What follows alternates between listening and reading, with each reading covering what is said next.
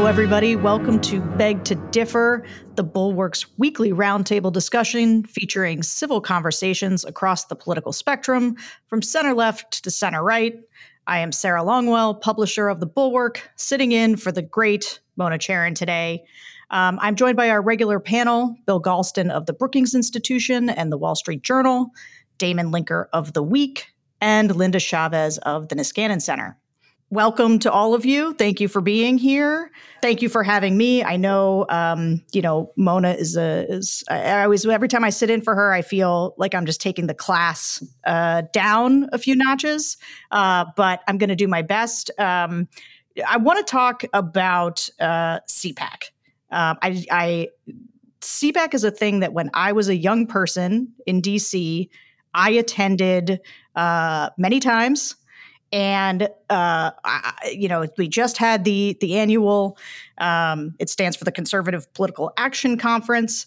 And one of the things that I understood about CPAC when I was in a phase when I was going to it was that, everybody kind of joked it was like the conservative Star Wars cantina. Like it was well understood that it was, where the activists and kind of sometimes the weirder set showed up.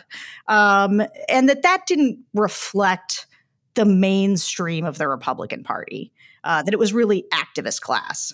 And I think the thing that strikes me about CPAC today, it is still very strange. It still features a tremendous amount of what I would consider fringiness, and yet it feels today like it reflects much more the actual mainstream of the Republican Party, that it is actually reflective of where certainly base voters are. Linda, you've been around the conservative movement a long time. Do you think that's accurate? Do you think that's happening? Unfortunately, I think it's true. I mean, like you, I would occasionally go to CPAC, usually not to attend the conference, but as a speaker. I've spoken at CPAC a number of times. And it always struck me that particularly among some of the young men there, you mentioned Star Wars. I think I thought of it more as a Star Trek convention. The Trekkies were there, and these were guys that, didn't look like they had any place else to be on a Saturday night.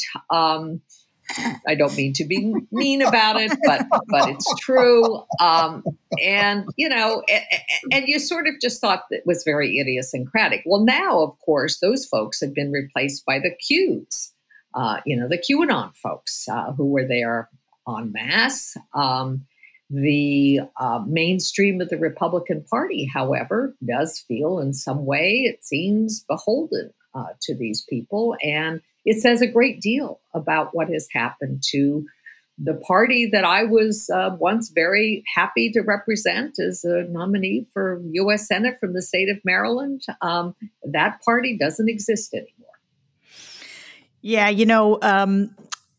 one of the things that often happens at CPAC is the whoever is sort of the nominee for president, or in this case, when we're this far out, the people who are the wannabes, they come out to kind of hawk their wares and try out their shtick on the crowd. But of course, we still have a leader of the party, despite him being roundly defeated in the last election.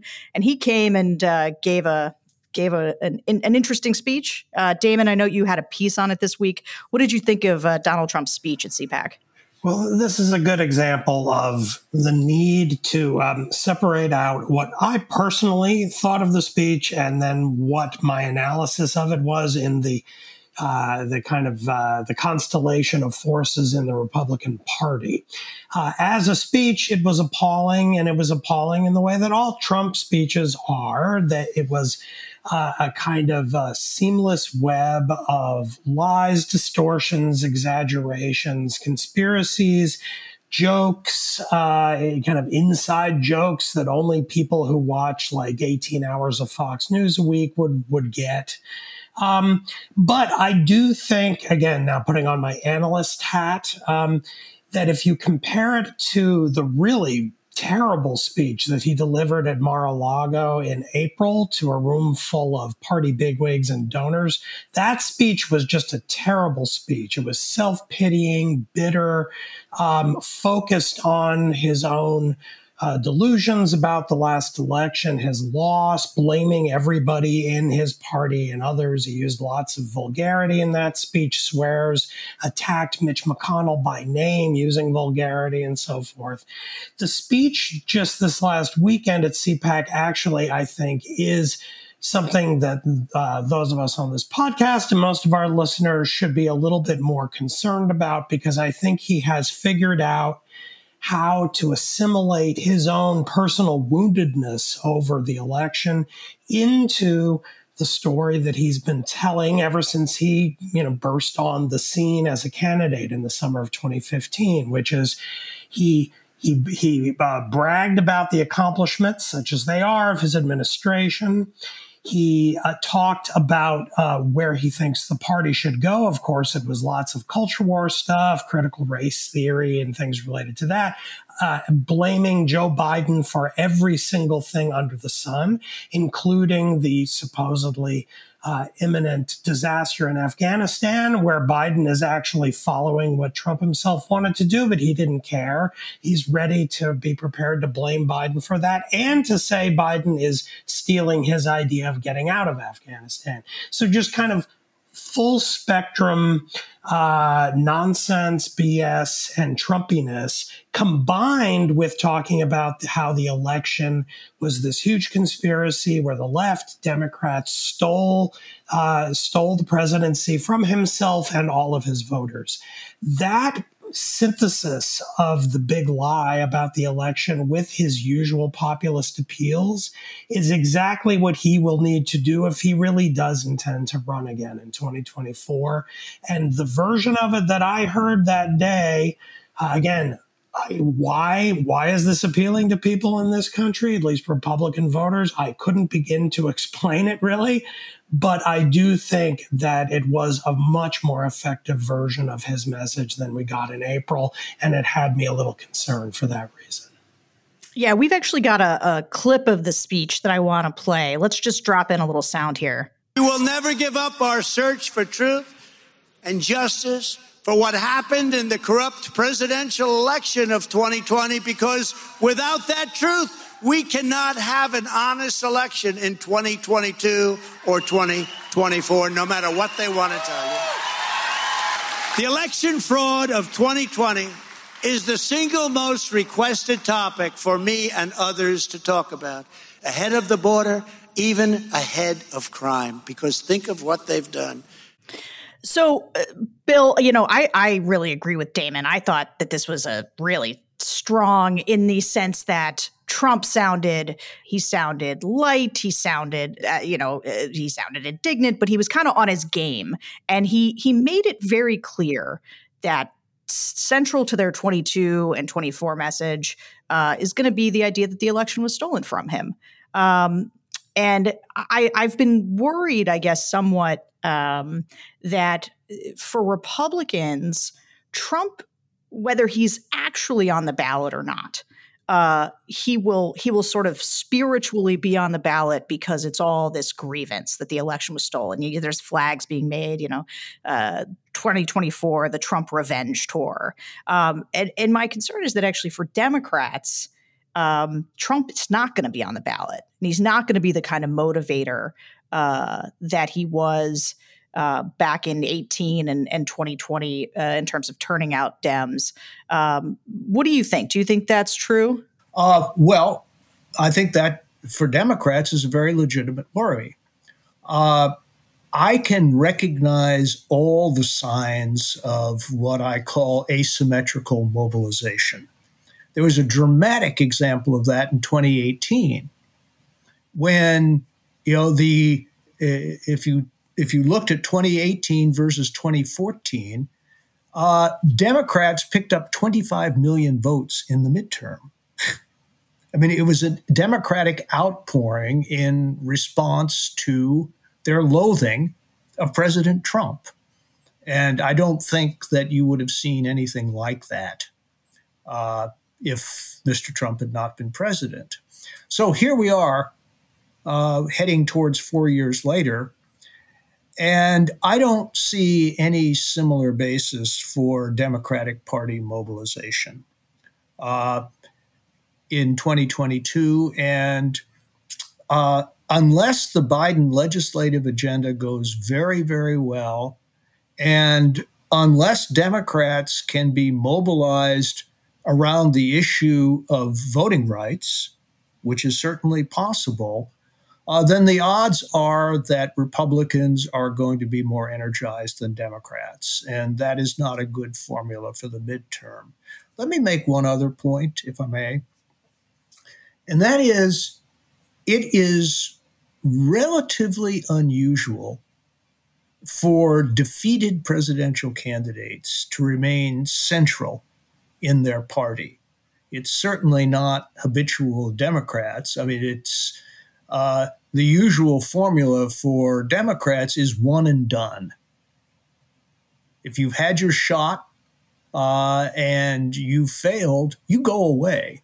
And the party isn't particularly interested in revisiting the loss or renominating you. Trump is entirely different. He set himself the goal, I think, immediately after the defeat, which he doesn't acknowledge, of remaining not only central to his party, but at the top of his party. He is achieving that goal easily. The only other parallel that I can think of is William Jennings Bryan. And they are, I don't think it's any accident that they have a lot of other similarities as well as many differences. And so this is an unusual political feat that he's bringing off. And I think we need to think hard about how he's been able to do it and what the likely consequences will be. Yeah, let me tag off of that. And anybody can jump in on this because I'm actually very curious about what people think. You know, part of it, to Bill's point, Trump maintains his perch at the top of the party, and you know, you can't beat something with nothing. And something that seemed clear at CPAC was, you know, you've got your Lauren Boeberts and your Kristi Noems and people who are showing up that people talk about kind of as presidential contenders, but there is nobody. I mean, I think I'm not positive I have this right, but they do the straw poll, and I think Trump kind of ran away with it. You know, he even talked at the podium about how if he wins the straw poll, it's the best poll that's ever happened. If he loses it, it's a terrible poll and it's fake news. But despite there's just nobody else who even sort of comes close in looking like they could lead the party going forward. And with that vacuum, I mean, maybe Ron DeSantis.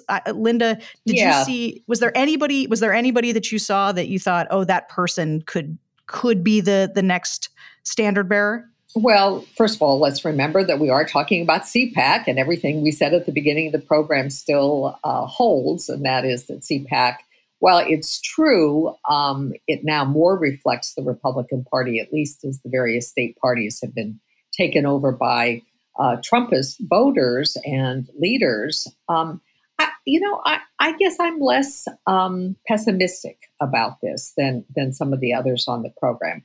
I agree that 2022 is going to be more of a challenge for the Democrats. It is particularly going to be so if the issue of crime becomes the salient issue in the campaign, even though, you know, there's not a whole lot that can be done at the federal level on crime, it doesn't mean that it won't be an issue.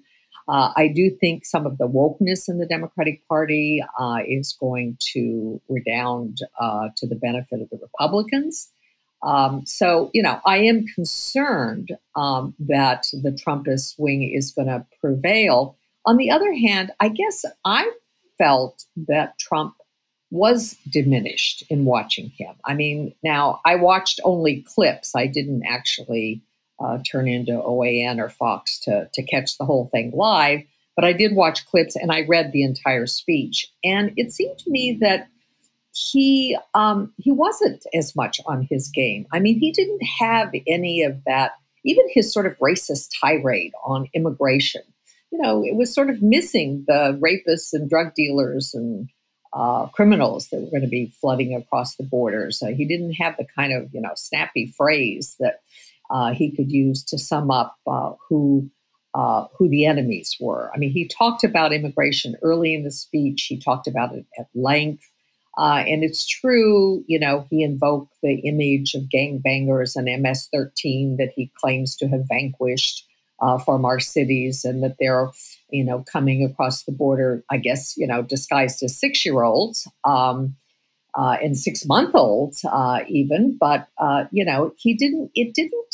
know, it just, to me, he rambled much more than usual. He had mistakes in things he said. He got times confused. 6 months became 6 weeks. And there were just a lot of things in there that indicate to me that he is diminished.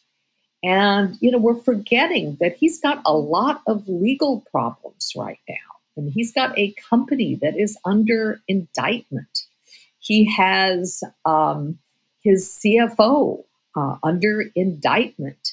He's got lots and lots of grifters that are surrounding him. There are a lot of people that are making money off of this. And I actually believe that much of this persona that we see when it's trotted out at places like CPAC is more about, keeping the grift going than it is about any coherent plan to enter the presidential race in 2024. And you do have people like Ron DeSantis who are going to make a go for it, as you do, others in the Senate, Josh Hawley and others who are going to try in 2024. Now, that may not help in 2022, but I'm not willing yet to concede that Trump will have the same kind of stranglehold over American politics that he has. He has largely disappeared. You would have to go out and search for that speech if you wanted to watch it. You couldn't just turn on, the news or your favorite cable channel and see it unless that channel was Fox. And even Fox had to have disclaimers at the bottom of the screen when he made outrageous comments about, the election having been stolen. Yeah, that was a great moment. Does anybody want to argue with Linda on this point? Well, I'm not sure. Yeah, that sounds like Bill and I both would. You first, Damon. All I will say is the polling that we have so far, and it's somewhat meager because it's really, really far out. But the combination of the polling we do have with the straw poll at CPAC clearly shows that Trump has a commanding control over the party at the moment. Only DeSantis is anything like a rival, and he's almost always between 3 and 5 times below Trump. So if Trump is at 50%, DeSantis is at 10. If Trump is at 70, DeSantis is at like 15. So we're talking multiples below Trump. And then after DeSantis, there is just nobody. You have a ton of people who are around 3 and 4%. And people like Hawley, my goodness, Hawley very often doesn't even show up with 1% in these polls. Tom Cotton spends like half of his time on Fox. He comes in usually around 1%. So these now, again, very, very early, but short of, I don't know what, Trump, I think, will be able to win the nomination in 2024 if he wants it in a walk.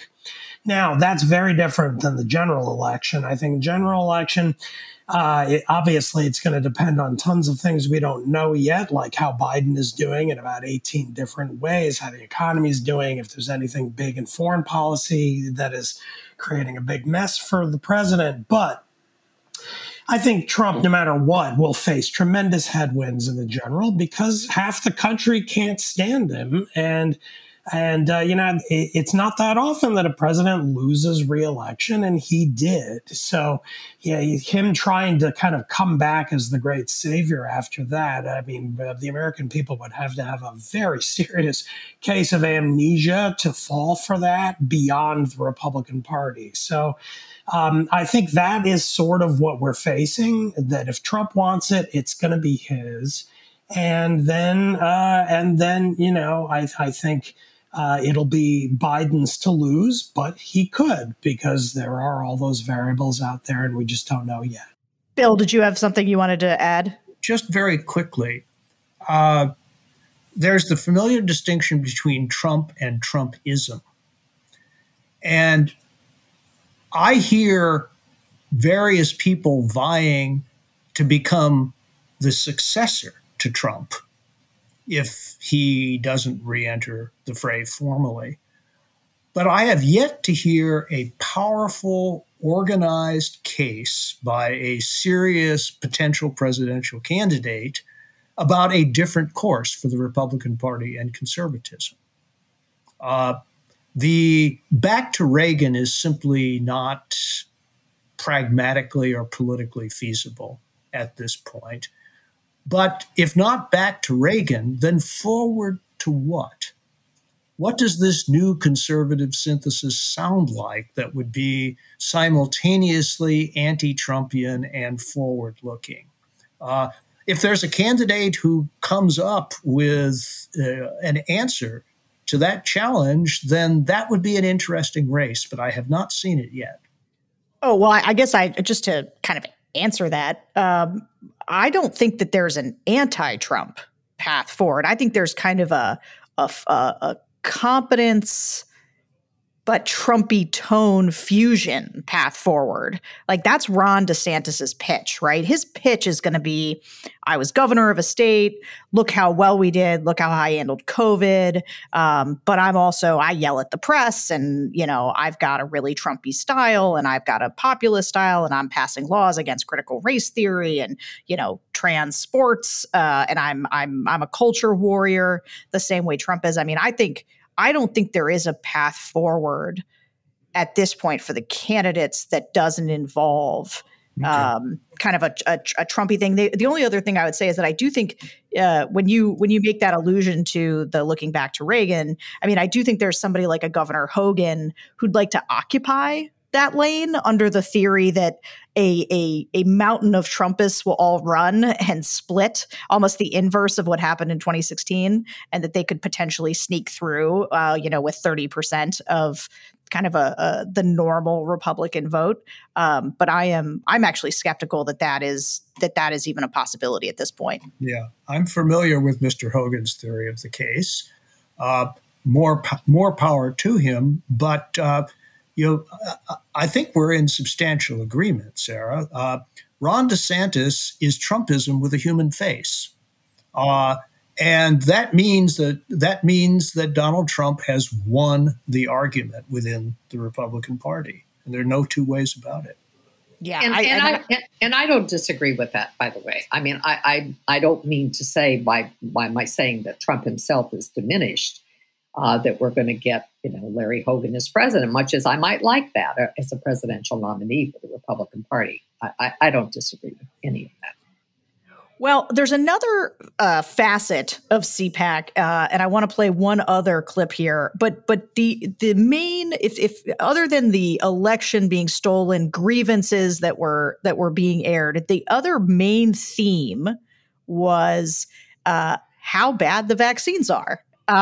In fact, let's play the clip. The government was hoping that they could sort of sucker 90% of the population into getting vaccinated, and it isn't happening, right? There's younger people are well aware of what the risks really are, and they're well aware of the side effect profile. We're here to tell government, don't come knocking on my door with your Fauci outie. You leave us the hell alone. And now they're starting to talk about going door to door to be able to take vaccines to the people. Think about the mechanisms they would have to build to be able to actually execute that massive of a thing. And then think about what those mechanisms could be used for. They could then go door to door, take your guns. They again go door to door, take your Bibles. Yeah. So, okay. Fauci, ouchie. I'm still stuck on Fauci, ouchie. That's about the level of maturity we just heard.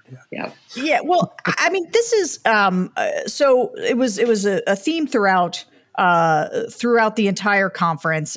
Everybody seemed to be making speeches against the vaccines, and it comes at a time when right now we've got about 48% of the total share of Americans who are fully vaccinated, closer to 59% of adults sort of 18 and over who are fully vaccinated, but we need to get it much higher. And this Delta variant is spreading in red states. It is among these sort of Trump voters who have somehow managed to politicize the vaccine. You got people like Madison Cawthorn in that clip saying that the mechanism being used to go door to door would be used to come collect to give people, the vaccine would be used to collect people's Bibles and guns.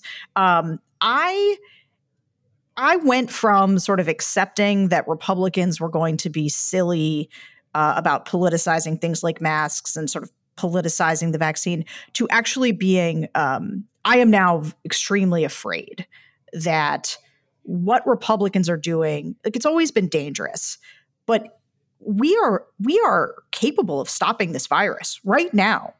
But we just had a whole conference in which a bunch of the featured speakers and the Republicans, I mean, one of the things, Ron DeSantis is selling a shirt that says, "Don't Fauci my Florida." Like, he's selling that shirt. Kristi Noem, a big part of her speech was kind of sub-tweeting or, was going after, without naming, Ron DeSantis, where she was saying she kept her state open the whole time, unlike some other Republican governors who claimed that they kept theirs open but actually had it shut down. I mean, they are all running to see who can be, in my opinion, the most pro-virus and the most anti-vax. And I guess my question, and Bill or Damon, I don't understand why Democrats aren't hitting Republicans harder on this issue. Like, this seems like a big offense opportunity. People are dying. We can't get this thing licked without the vaccines.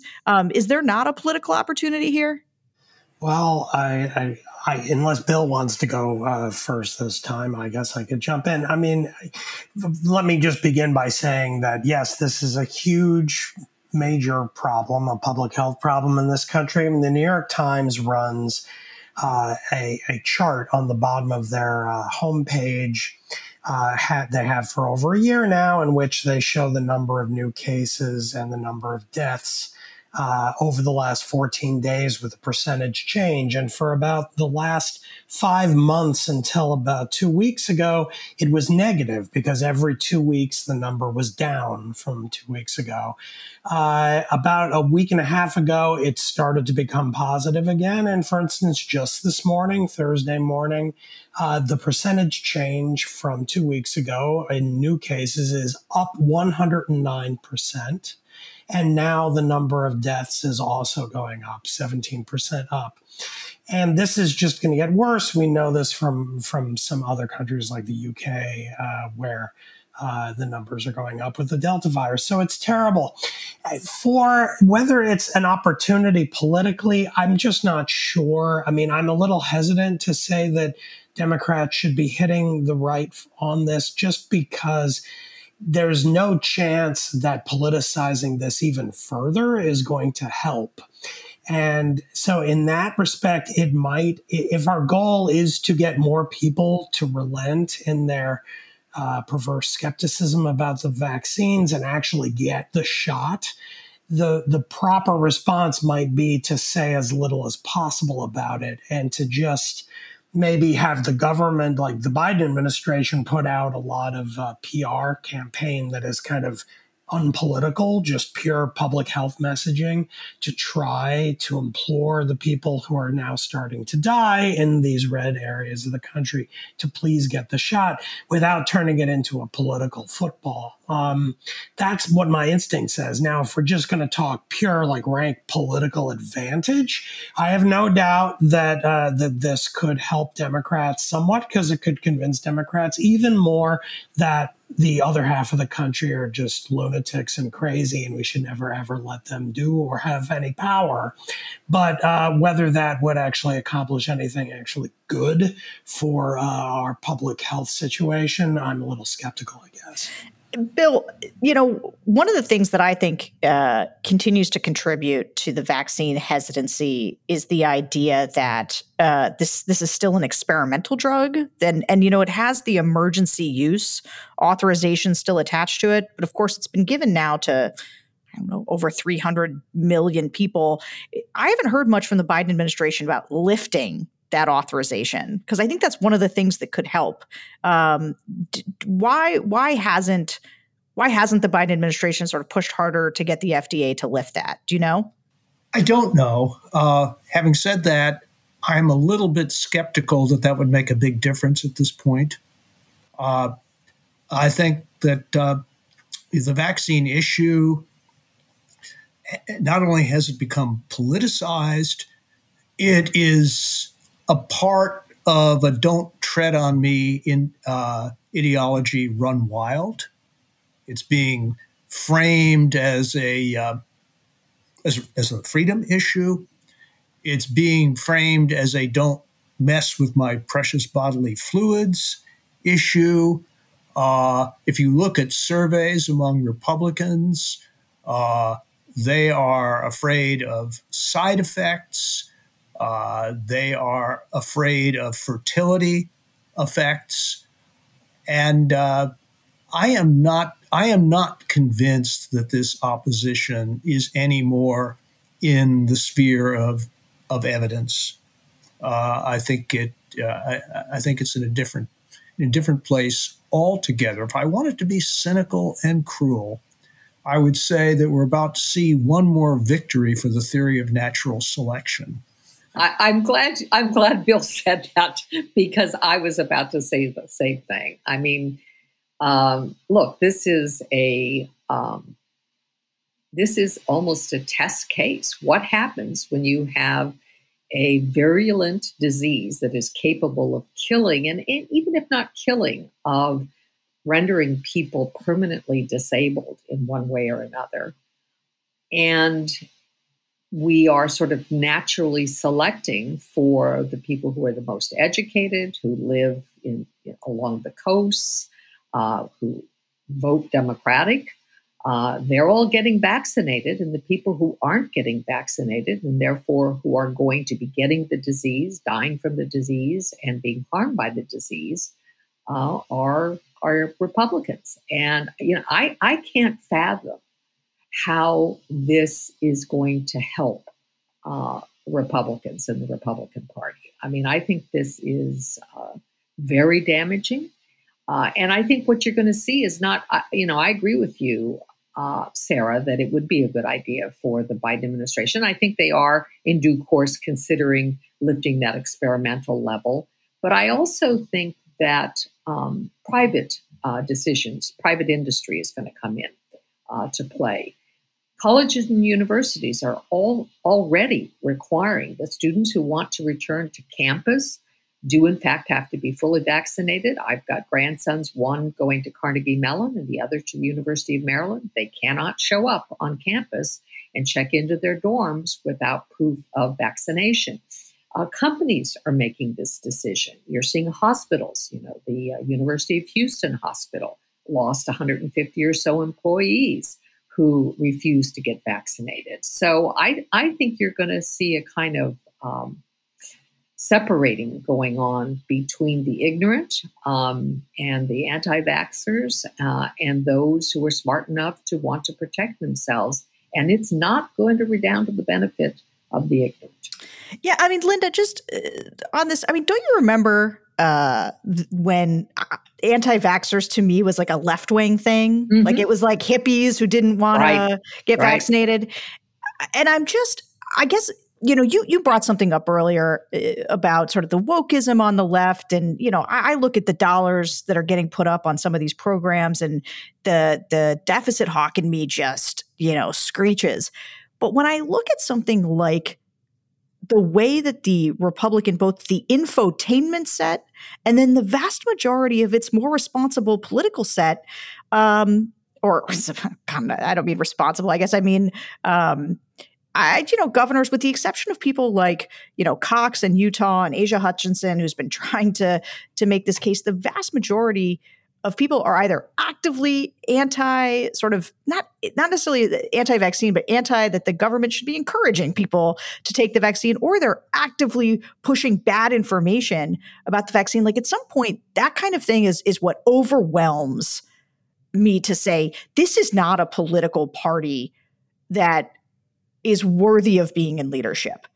That's right. That judgment is just too awful. People, I mean, we've already lost over 600,000 people. And look, this is what makes me crazy about it. And part of the reason I tend to get soapboxy is that the Delta variant, right, the vaccines are holding up against them. But of course, they're slightly less effective against the Delta variant because these new, the variants, they change because they find places where they can, take root and change. And it's what's going to happen. And like, it doesn't have to. Like, we literally have this miracle drug sitting there, and we could stop the thing in its tracks. And I don't blame these individuals nearly as much as I blame these Republican elites who, for either wedge politics or personal enrichment of some kind, or just a way to try to show a perverse kind of leadership, are putting people's lives in danger. And to me, those are the kinds of things that just overwhelm my other normal political policy frustrations with Democrats. Yeah. Would you like to take a bet on whether Tucker Carlson and Laura Ingraham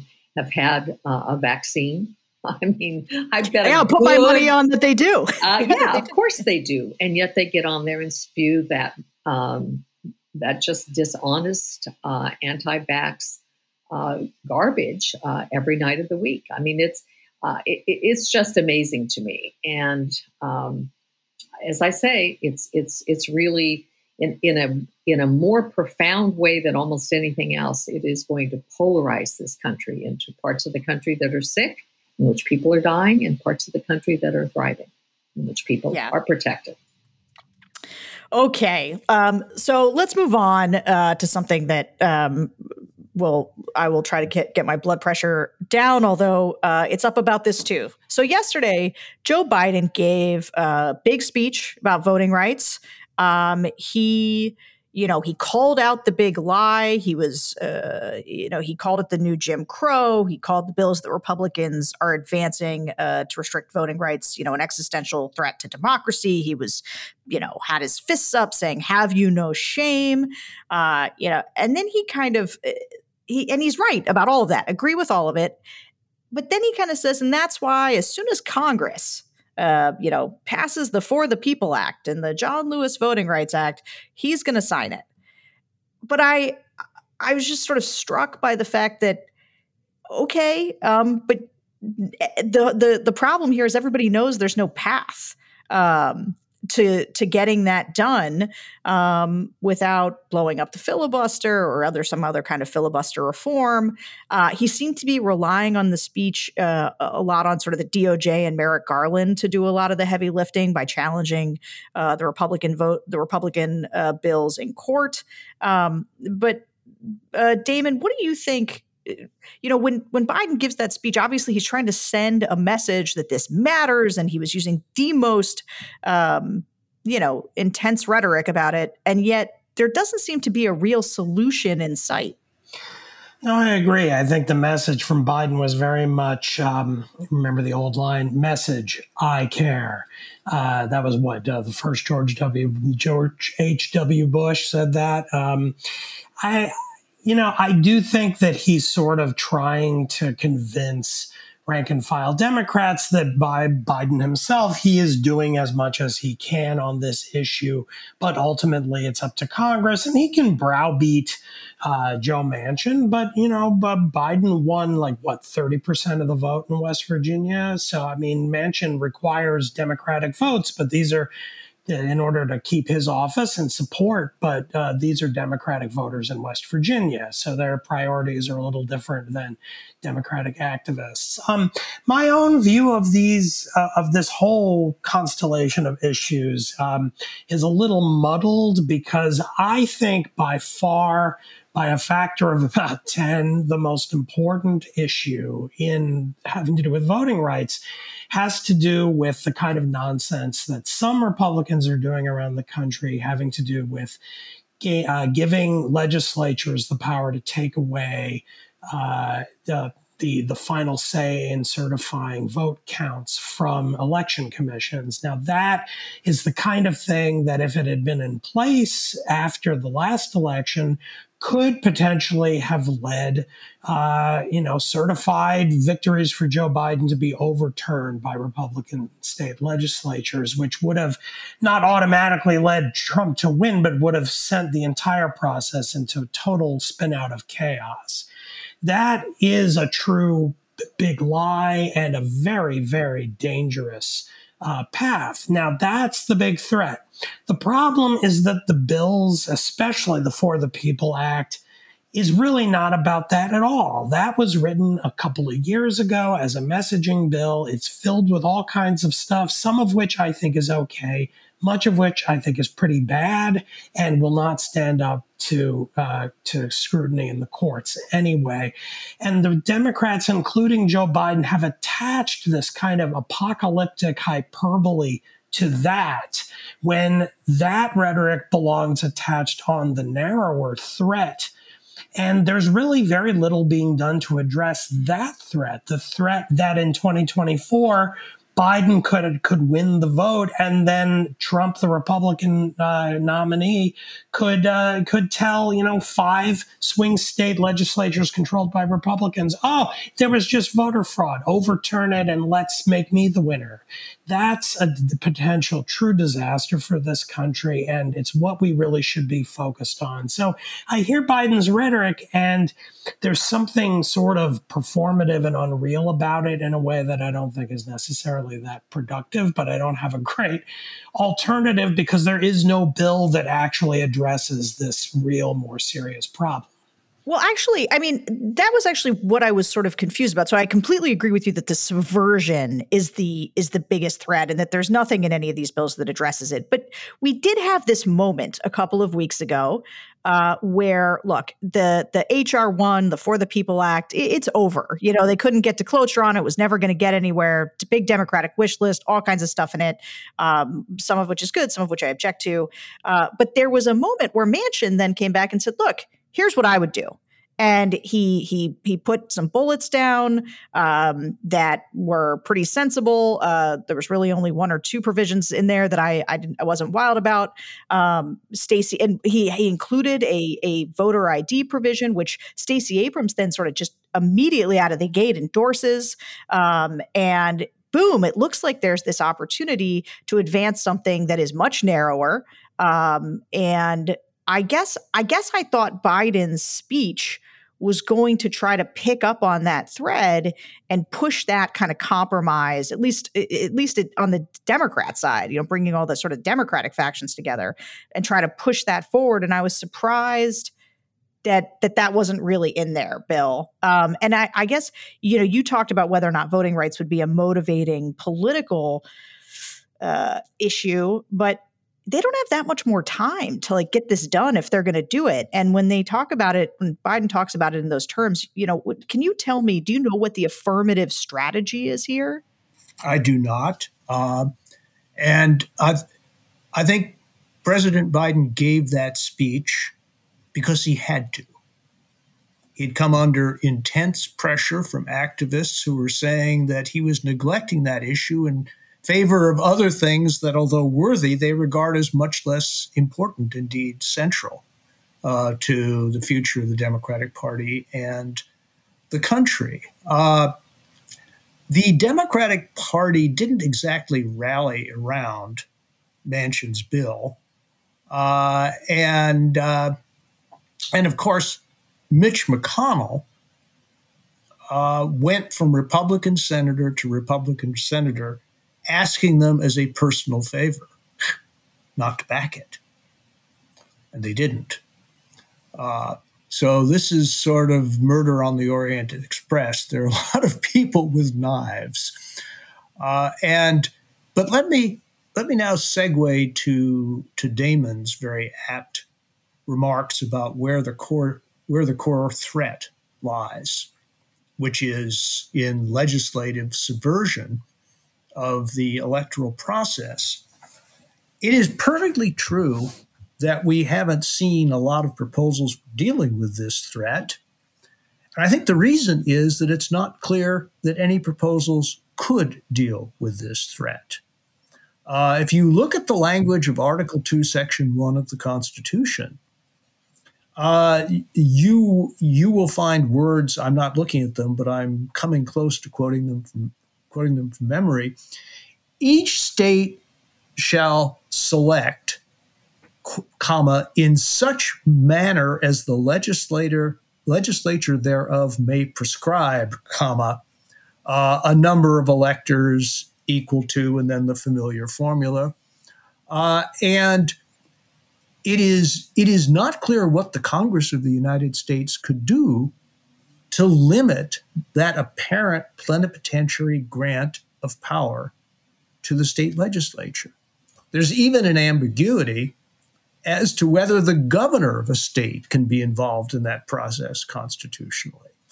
Now, a lot of people are pointing to the fact that every single state in the country has a network of laws interpreting for that state what the manner of selection will be.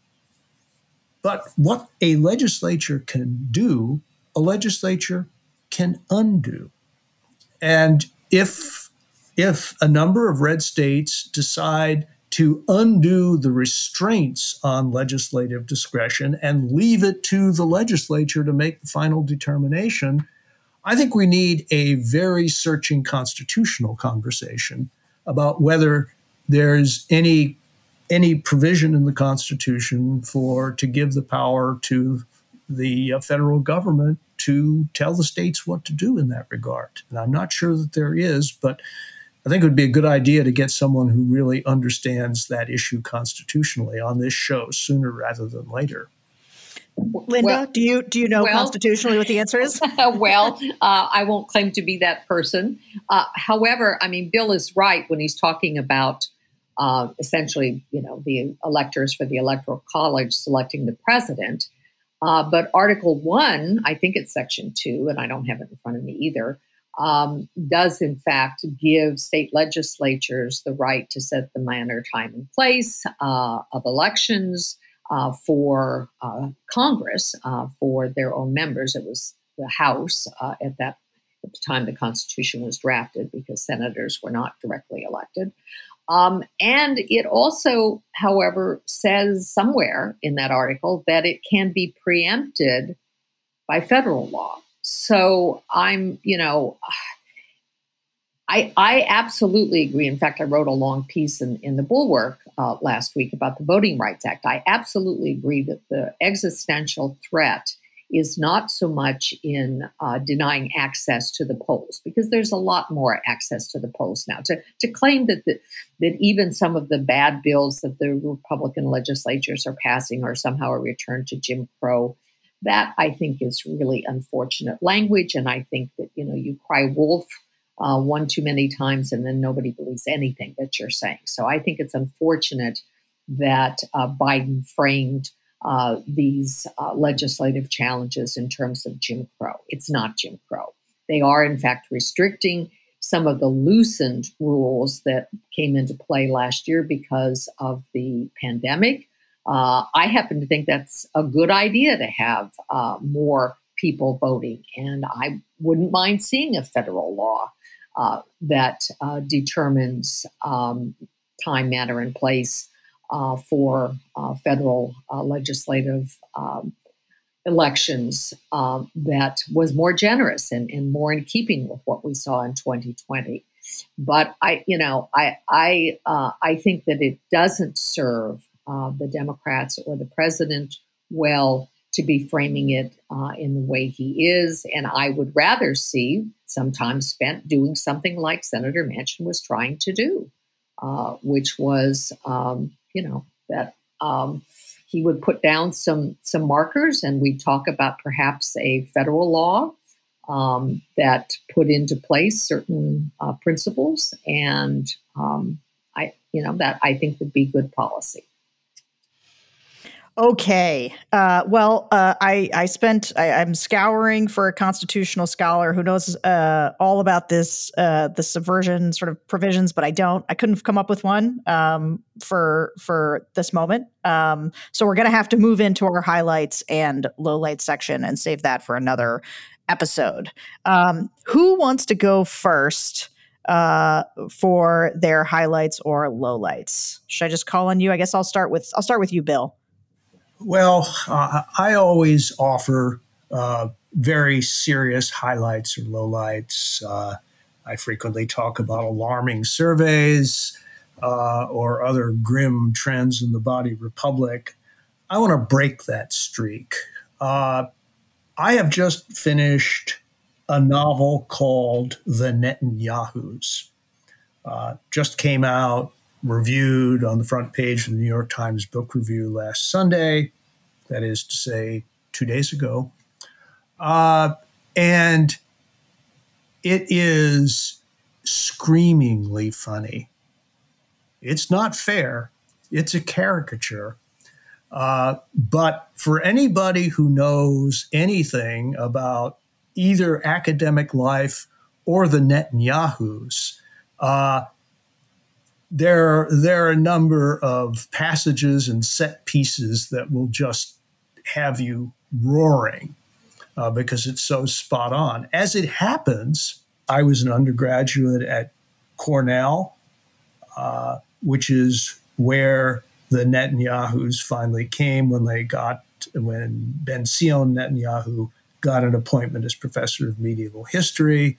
I know a number of people who studied with him. And so it was, in every sense of the word, a guilty pleasure. And I don't think I will be alone in savoring it. Thanks, Bill. Linda, what about you?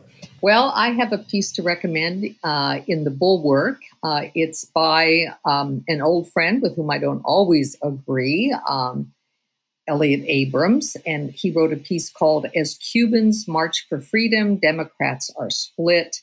And he talks about the demonstrations that have been taking place in various cities in Cuba against the government there, headed by Mr. Diaz-Canel.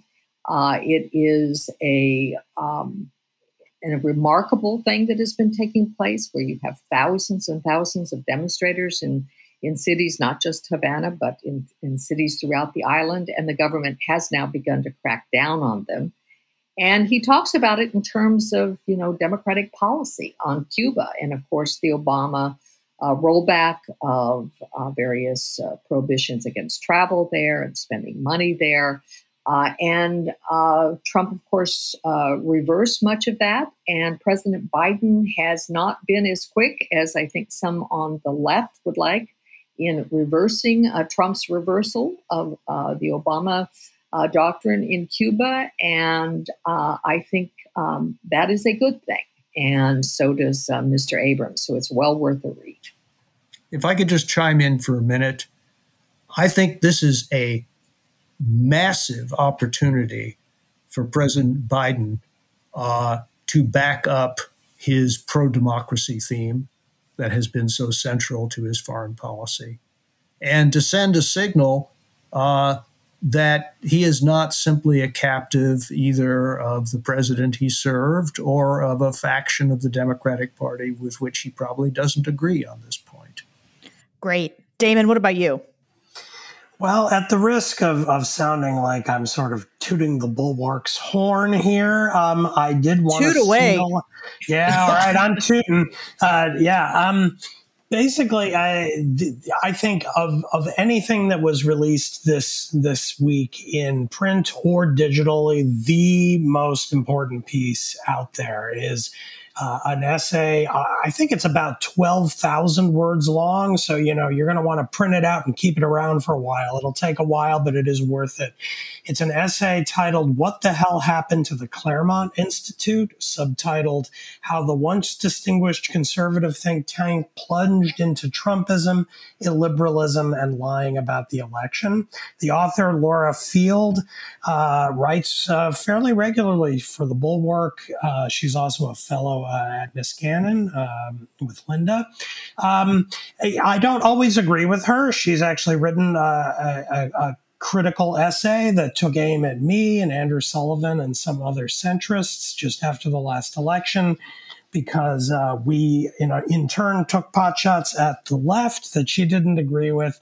But this essay is just superb. It's a kind of thoroughly exhaustive and definitive examination of what has happened to the Claremont Institute, which has been around for a long time, had a huge influence on the right for many decades, and used to be a genuine source of political philosophical illumination, and has descended over the last 5 years into exactly what the subtitle listed, a kind of rally around Trump, a kind of boosterism for liberal politics, and even going along with, in a kind of winking way, trying to have it both ways about the election.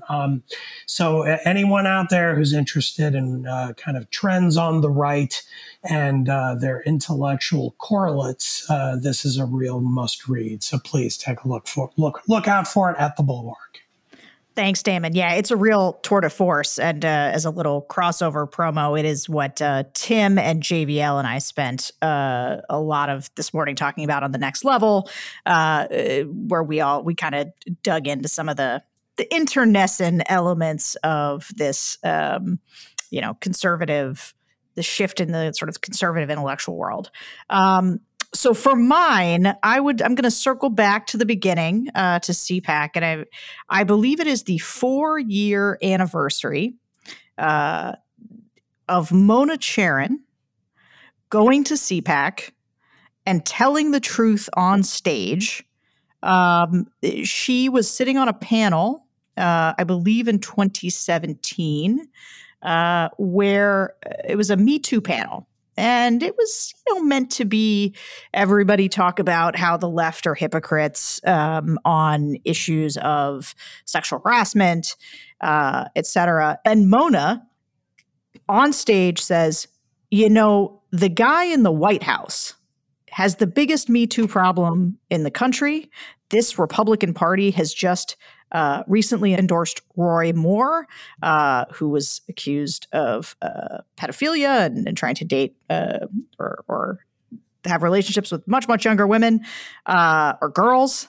And she just gave it to them. And man, I rewatched the clip, as I do just about every year around CPAC time. And people start to boo and yell.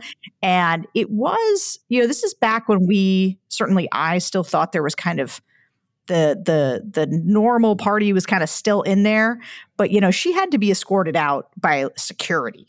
People were so mad to have somebody just, say something that didn't comport with their comfortable assumptions about what they should be hearing with their snowflake ears at CPAC. But it was one of the bravest, it was in such short supply, the bravery. And I remember every time I watch it, it makes me cheer inside. And so since she's not here, I'm just going to remind people, if you're as big a fan of Mona as I am, which you probably are since you listen to the show, you should go watch that clip. It's amazing. So with that, thank you all for having me today. And thank you for listening to Beg to Differ. We will be back next week, and Mona will be back here as well.